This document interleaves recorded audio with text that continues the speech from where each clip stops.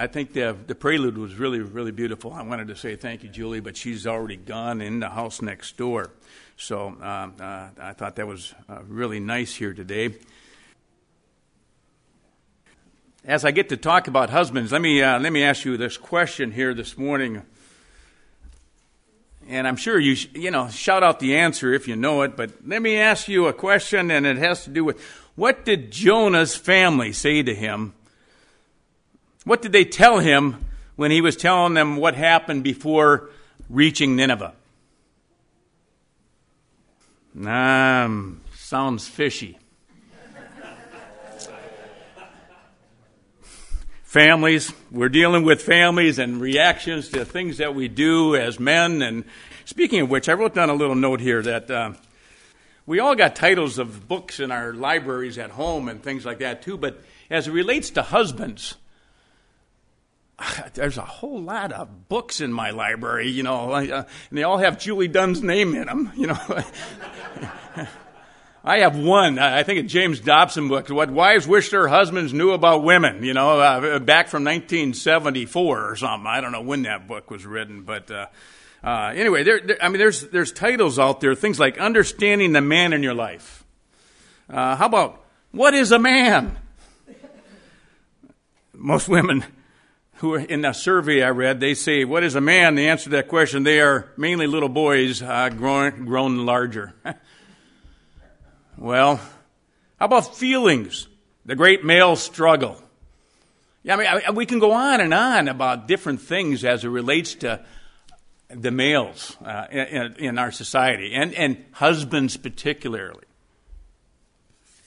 These are different things that we can talk about and laugh about, but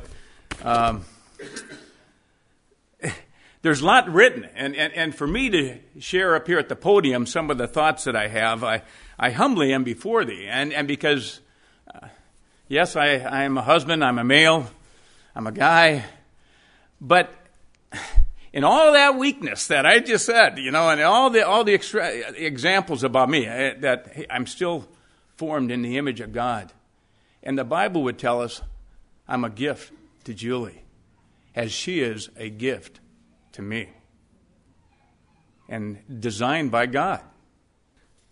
Let's open this message in a word of prayer. Father, I thank you for the opportunity to be gathered together here this morning.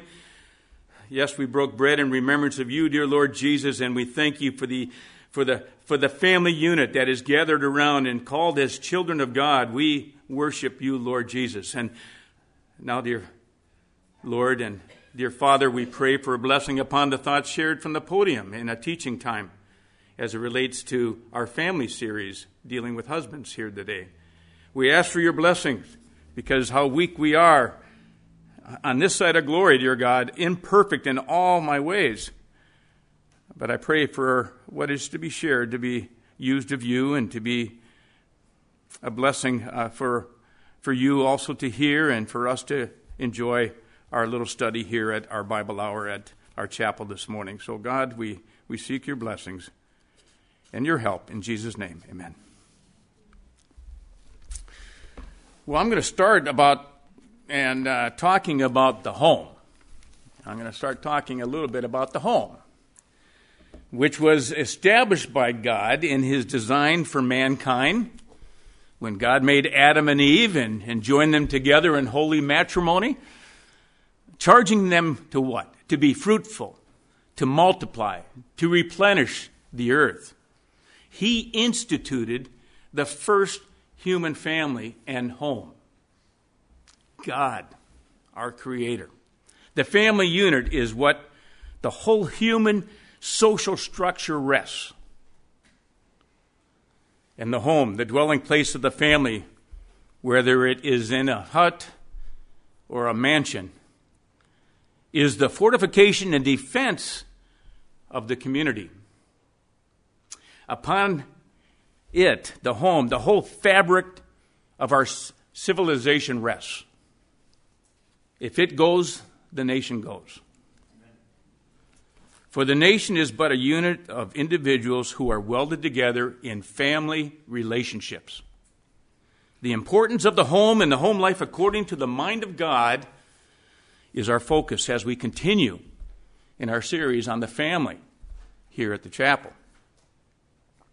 We are living in days when God's principles for mankind are being thrown aside, and disorder and corruption exists all around us.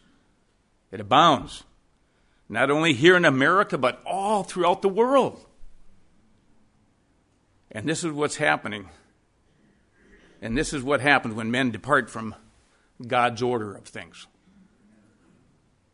Marriages are becoming less popular. Cohabitation, couples living together who are not married have become very, very common. In 1989, Denmark became the first country to recognize a legal relationship for same-sex couples, establishing registered partnerships, granting those in the same-sex relationship most of the rights given to married heterosexuals. It took more than a decade for same-sex marriage to be legal anywhere in the world. In December 2000, the Netherlands became the first country to establish same-sex marriage by law. In the first 2 decades of the 21st century, attitudes and legislations changed quickly in the countries, in many countries. In December 2019, just a couple of years ago, same-sex marriages were legally recognized in 30 countries. Same-sex marriage in the United States expanded from 1 state in 2004 to all 50 states in 2015. These changes have led to a broad transformation of family structures. And it's becoming more common for children to live with a single parent or with parents who are not married. In 2020, nearly 19 million children, amounting to 25% of all children in the United States, were living in single-parent families. The percentage is nearly 3 times the level of 1960, when it was at 9%. America's proportion of children living with a single parent is more than 3 times the worldwide level of 7%. Emphasis is being placed on the mass or the state, and the individual and the family unit is being displaced. Therefore, we have desired to have some teaching here at Northern Hills Bible Chapel that will draw us to God's principles and purposes for us, that we may not be caught in the current trends of things that surround us and fail in the maintenance of what is true and godly. So what is a home? Home is not merely a place where we eat and sleep, but it is the living space that is cherished, where domestic love, rest, peace, and shelter from the evil world are known and enjoyed. Home, at least it should be, and as God designed it. It is not just the beautiful buildings and the lovely furniture that makes a home. It is the happiness, the affections, the loving care found in the sanctuary of the God-given domestic circle. As God-given through that we have today in our Bibles. In a world of sin and rebellion, the home is provided by God to be a wholesome, offsetting influence and temporary living place from the trouble and the dangers and the worldliness of the world itself. This refuge with sweet family ties is God's merciful shelter from the storms and the roughness of life that we all experience, and a refuge from the direct power of Satan in this evil world. At least it was supposed to be. Home. But today's homes are filled with worldly influences that permeate through our TVs, our computers, and even our phones.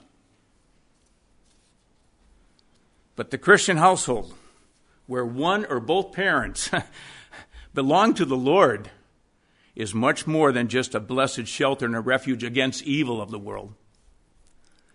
It is the sanctuary in the midst of godless and Christless world. Home. Precious souls of our children are instructed morally to discern right from wrong. The Christian home is a sacred shelter where God is acknowledged and where His Spirit dwells and where His Word shines as a lamp and as a light of the house, and where the gospel is continually shared, pointing the way to heaven and to all who live there and to all who see us living there. Turn to Exodus in your Bibles with me this morning. For my first reference, I would like to share with you Exodus chapter 10. I'm going to read just 21, 22, and 23 in short comment. Verse 21, Then the Lord said to Moses, Stretch out your hand toward the sky, that there may be darkness over the land of Egypt, even a darkness which may be felt. So Moses stretched out his hand toward the sky, and there was thick darkness in all the land of Egypt for 3 days. They did not see one another, nor did anyone rise from the place for 3 days. But all the sons of Israel had light in their dwellings. Could you imagine that? Like the people of old Israel, our Christian homes are to have that heavenly light. That heavenly light to be in our dwellings, especially when all around is darkness. Home. This is established as two believers, a man and a woman, live together in holy matrimony. Every Christian home reflects somewhat of the heavenly home to which we are headed, where we are going. And it can be distinguished from those who don't follow Christ. I reread that a number of times after I wrote that last sentence. Every Christian home reflects somewhat of the heavenly home to which we are headed and can be distinguished from those who don't follow Christ. And I couldn't get off that thought for a little while, and I had to challenge myself. Is my home in Fairfield Township reflecting the light that I live in?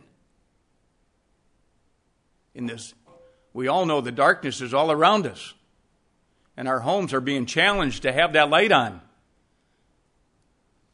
There's another verse in Deuteronomy chapter 11. Turn to Deuteronomy chapter 11. Starting with verse 18, let me just read from there. You shall therefore impress these words of mine on your heart and on your soul, and you shall bind them as a sign on your hand, and they shall be as frontals on your forehead. And you shall teach them to your sons, talking of them when you sit in your house, and when you walk around the road, and when you lie down, and when you rise up. And you shall write them on the doorposts of your house and on your gates. Steve Page shared this morning a little lesson in his house with his little boy. Shepherd's staff. Look at that. Here's a candy cane, red and white. Steve, I thank you for that lesson. Those are all things we as men, as husbands, and as fathers are to continue to do. Teach our children what it is to be a Christian and to be godly. And yes, be a light in the darkness of this world. Like the people of old, the light needs to be seen, not just by the family members in your home, but by others all around the neighborhood. God gives that beautiful description of what He wishes to see in every home. But God desires that His word be laid up in the heart of the parents. And I believe this is more the responsibility, more so of the husband in the Christian home, to lead his family and establish the light in the home so his spouse, children, and neighbors can recognize the home for the Lord's glory. I share this quote. Ava Gardner. Don't hit me yet. It's an old movie actress, all right? Ava Gardner, a movie star who died back in 1960. She was 68 years old. So it's beyond a lot of you guys, but she was asked about her failed marriages to fellow actors Mickey Rooney, Arnie Shaw, and Frank Sinatra. Her one-line response was, "It's not my fault when you consider that my 3 husbands have had 20 wives." I share this with you this morning because broken promises of marriage vows are nothing new. Going back to when I was 4 years old, this quote.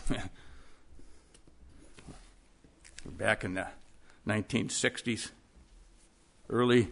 But anyway, in our world for many years, and certainly very plainly accepted by most in our society today, the practice of men and women, young and old ones too, running about with different companions, is certainly not of God.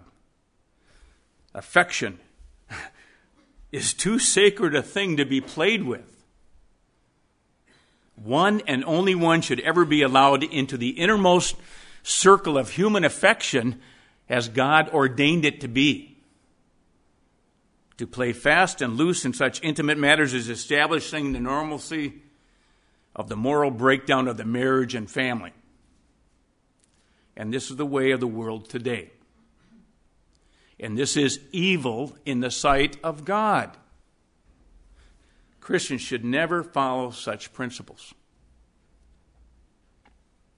The relationship of our domestic circle should express and reflect our own heavenly relationship. Throughout the epistles written by Paul, the Holy Spirit before us exposes the full truth of our heavenly blessings. The things I share now for Christians who know the truth about Christ and his relationship with the Father and with his bride, the church, let us consider the most important and most intimate of all family relationships, and that is the husband and wife.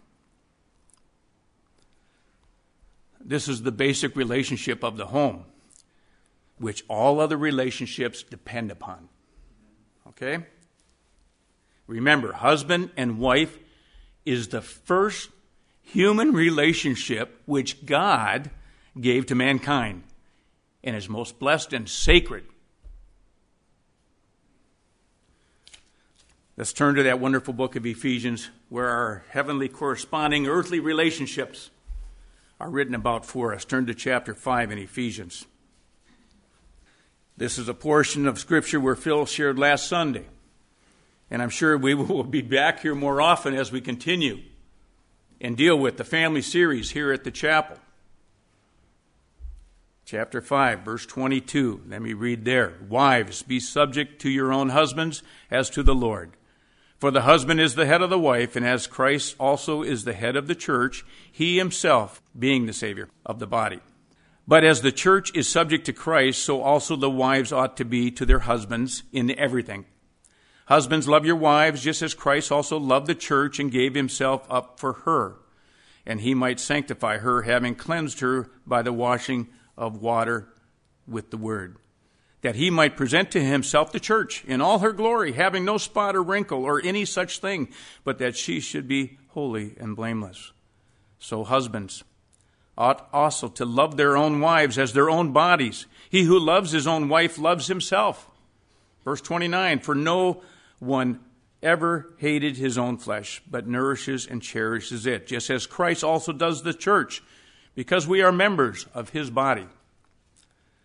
For this cause a man shall leave his father and mother, and shall cleave to his wife, and the two shall become one flesh. This mystery is great, but I am speaking with reference to Christ and the church. Nevertheless, let each individual among you also love his own wife, even as himself.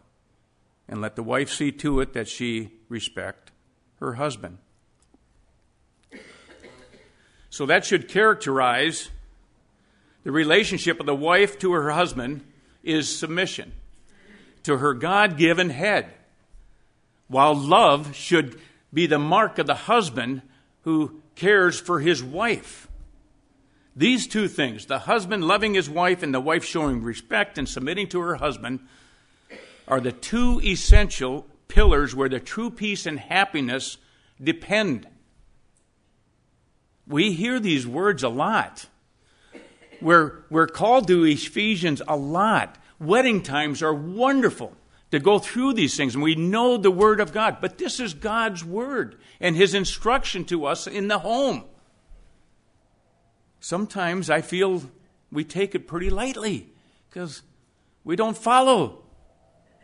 Husbands, we need to love our wives. It's shared quite often from the podium here. These scriptures are shared quite often. God, who created us, knows the human heart perfectly. He knows our heart. And He knew what husbands and wives would fail at the most. And it's written about here in the scriptures. Yes, we fail at these things. But we're reminded always to find what God says in the Word, in our Bibles. And He inspired Paul here to give us his instruction, his divine wisdom in concise sentences telling us exactly what each marriage partner in this blessed marriage relationship most needs to cultivate and to work on. My emphasis this morning is on the portion of the husbands. Let's take this as from the Holy Spirit of God and realize that He recorded the most needful duty of the husband right here. Especially for maintaining the home and the home life. And that is to love his wife. Nourish and cherish her as Christ loves and nourishes and cherishes the church. So the wonderful love of Christ for the church in its past, in its present, and in the future activities is to be the model of the husband's relationship to his wife in the character of his affectionate care for her now and always. Wow. Man's nature is not in general as tender and loving as a woman. I used to think that was because the man was the one who went out into the world of employment, exposed to the roughnesses and the coldness of the evil world and all of its temptations. But in most of my life, in today's world, husbands and wives are both out in that world, equally out in the midst of the rough employment and the evilness of the world today. No wonder the spiral of the broken marriages are climbing higher and higher. Statistics are getting larger and larger. What a world we are living in. But yet we are called as husbands to love our wives and to be the head of the home. Back in the 70s and early 80s when I was an early Christian, there were signs up in a lot of Christian homes, Christ is the head of this home and all this stuff, and they would walk into people's home, they put up signs, and like Deuteronomy was telling us a little bit, we have nice pictures and testimonies of being a Christian. But I learned early on that that's a wrong stating. Christ is not the head of the home. He gave man to be the head of the home. What a position is ours. Just like Christ is head of the church, man is head of the home. Scripture presents a pretty high bar when it comes to married men. Husbands, love your wives as Christ loved the church and gave himself up for her. That may sound like an impossible task, but this love is the foundation of all good husband responsibilities and care that he is designed to do. From different personality tests and love languages and biological makeup, each wife is unique. Each wife is unique. Husbands ought to become students of their wives. We are called to be students of our wives, learning what her needs and what makes her different. The goal is to understand her. Are we doing that? Is that our goal, men? Husbands, to understand our wives? Turn to 1 Peter chapter 3. For one verse. 1 Peter chapter 3. Verse 7. You husbands, it starts with, you husbands, likewise live with your wives in an understanding way, as with a weaker vessel, since she is a woman, and grant her honor as a fellow heir of the grace of life, so that your prayers may not be hindered. I want you to think about that verse for a while. But a good husband seeks to understand his wife.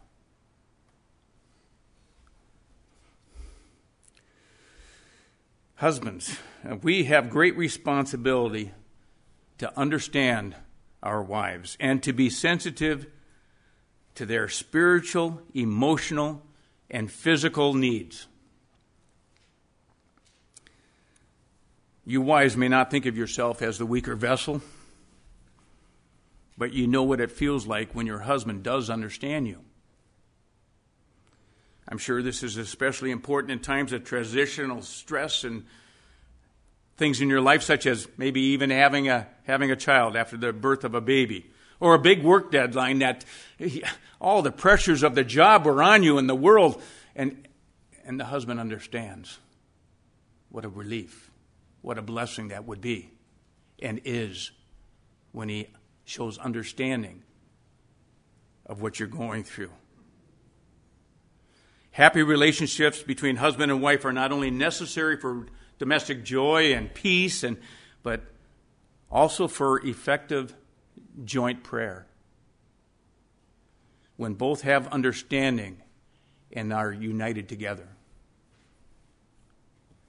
When unhappy feelings exist between husbands and wife, the spirit is grieved, prayer is hindered, and heaven's blessings may be withheld. So, number one, a good husband seeks to understand his wife. Number two, a good husband treats his wife as a gift.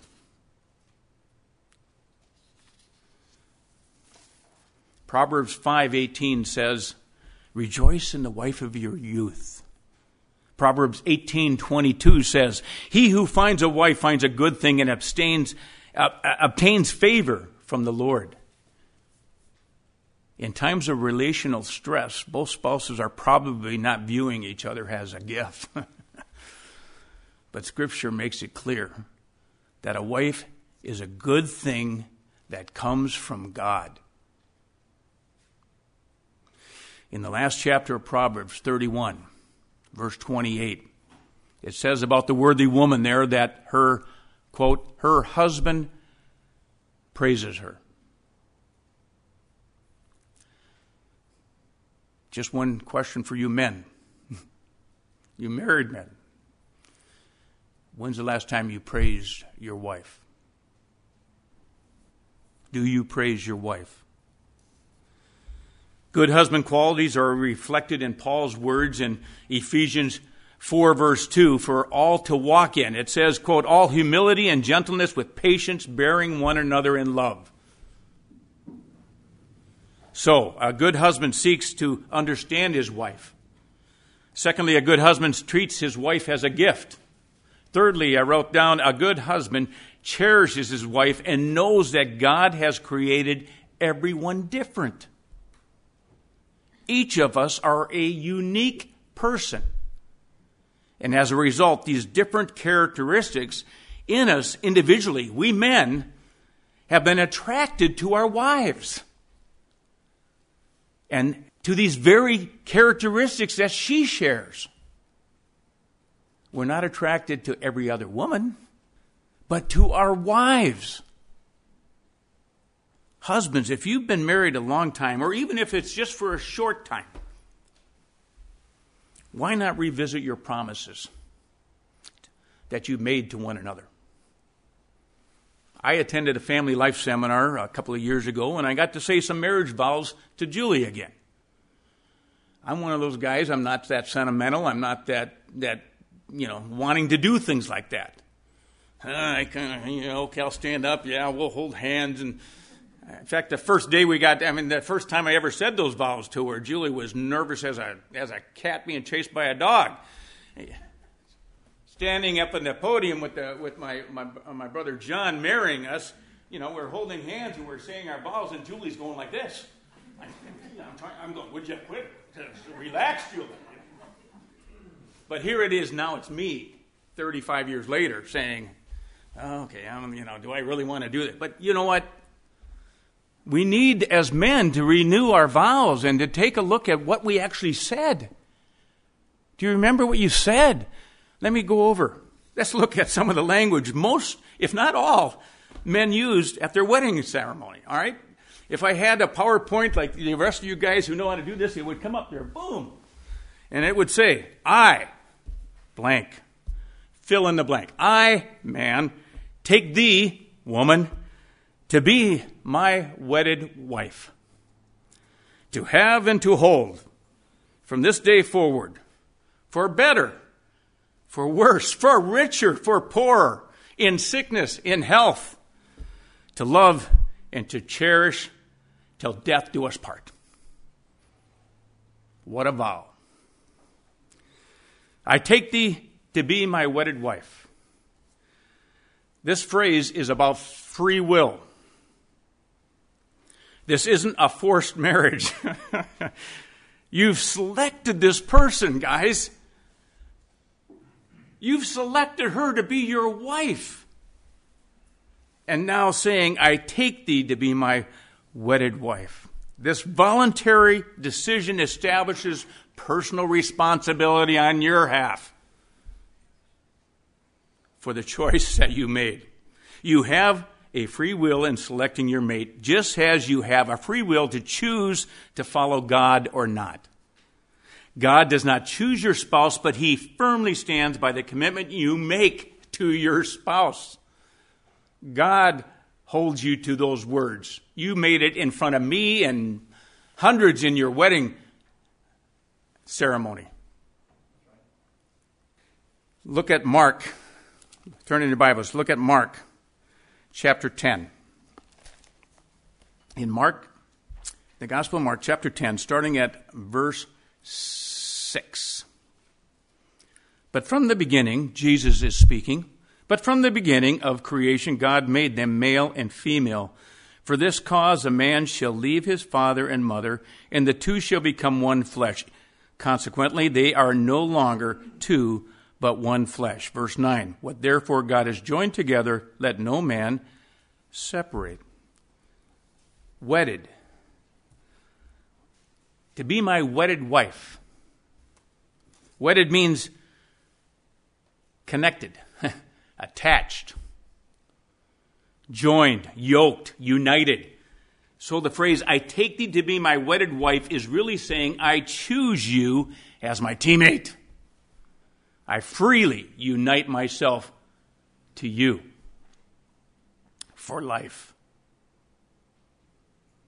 To have and to hold. This isn't a statement of ownership. It refers to belonging together.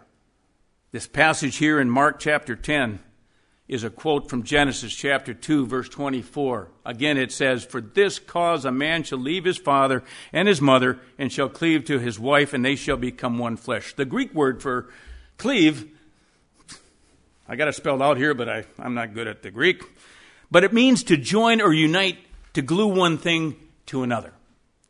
To have and to hold means you're promising a close marital bond that can't be broken. Husbands, love your wives. To love and to cherish. Love means you will sacrifice. You'll give up something highly valued for the sake of someone else considered to have great value. To have, to love and to cherish. Cherish means to recognize your spouse's incredible value as a human being, as a child of God, and as one person you've chosen to spend your life with. Men, love your wives. But for how long? Till death do us part. Did you say those words? Did you share that in your wedding ceremony, men? Till death do us part. The phrase "until death do us part" means you're making a lifelong commitment. That death should be the only thing that dissolves the marriage bond. This vow was really written by God back in Matthew chapter 19, 4 through 6. You can turn there, but I'll read it. Have you not read that he who created them from the beginning made them male and female, and said, therefore a man shall leave his father and his mother and cleave to his wife, and the two shall become one flesh, so that they are no longer two, but one flesh. What therefore God has joined together, let not man separate. Husbands, love your wives. Marriage is a picture of a relationship between Christ and the church. And aren't you thankful, brothers, married men, single, anticipating to be married, or someday will be, or maybe not, but to the husbands today, aren't you thankful that God does not divorce even when we are unfaithful? Really, the last thing I want to share this morning, I want to mention here, is directed to the wives. As it relates to your husband and his love and commitment to you and your family. If any of you are having difficulty in your marriage and your husband is not loving or fully committed to your relationship, I want you to tell me. Tell me or one of the other elders here in the church. We will come alongside you, ladies, and seek out your husband and his reasoning for the neglect you might be feeling. I will hold your husband accountable to your marriage and do all I can to help you both glorify the Lord as one, now in the flesh, as husband and wife. Husbands, love your wives. Anna, can you come up and let's sing one song together as I close my thoughts. You know the words. It's number 43 in the Red Book. It speaks of us being bound together to the Lord, but today this whole week I kept singing, bind us together. And I kept thinking about husbands and wives and our relationship with one another and the importance of a man to love his wife, to be bound together not only with the Lord Jesus Christ, but as one with the Lord, as one with your wife. Bind us together. Let's sing just the first verse, not the second, or just the chorus, not the first verse, but just the chorus. It starts that way. Very simple, four lines. Let's sing it.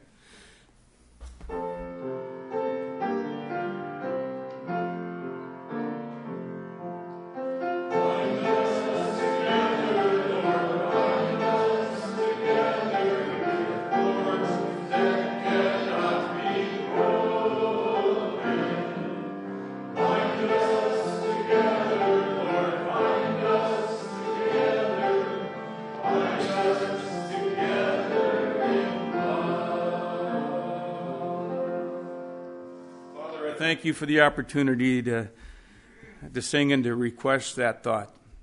Binding us together as men, as husbands to our wives. I pray for a blessing upon marriages in our chapel.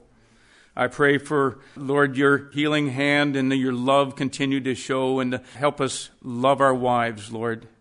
That's the thought of today. Thank you for your scriptures that tell us how weak we men would be without this guidance and instruction from you to love our wives. But you designed us from the beginning of time, in the beginning of man and woman. Lord, you put us together to create a family and to have a marriage relationship as one. What a reflection it is for you. You designed this marriage relationship, and I thank you, dear God. But help us in our sinful state. Thank you for the forgiveness of sin in our lives. And we pray that we might walk from here and to be a reflection for you, not only to our spouses and to our children, but Lord, has the nation of Israel in the midst of the dark world around them to be a light for you in the midst of the darkness. So we pray for your help. Help turn our hearts to you. Lord, we thank you for the wives that you've given to us from our youth. And we pray that we might honor and love and cherish them as we continue on through our days until you call us home to glory. Or because of health and the ways of the world in our bodies, we are called by death. But Lord, we pray for marriages and thank you for them. Thank you for the opportunity to have a home and to bless you with. So, Lord, we thank you for the institution that you designed. Help us all, single or married, honor you and keep the light of life shining in our homes as we thank you for this opportunity to be together this Sunday. In Jesus' name I pray. Amen.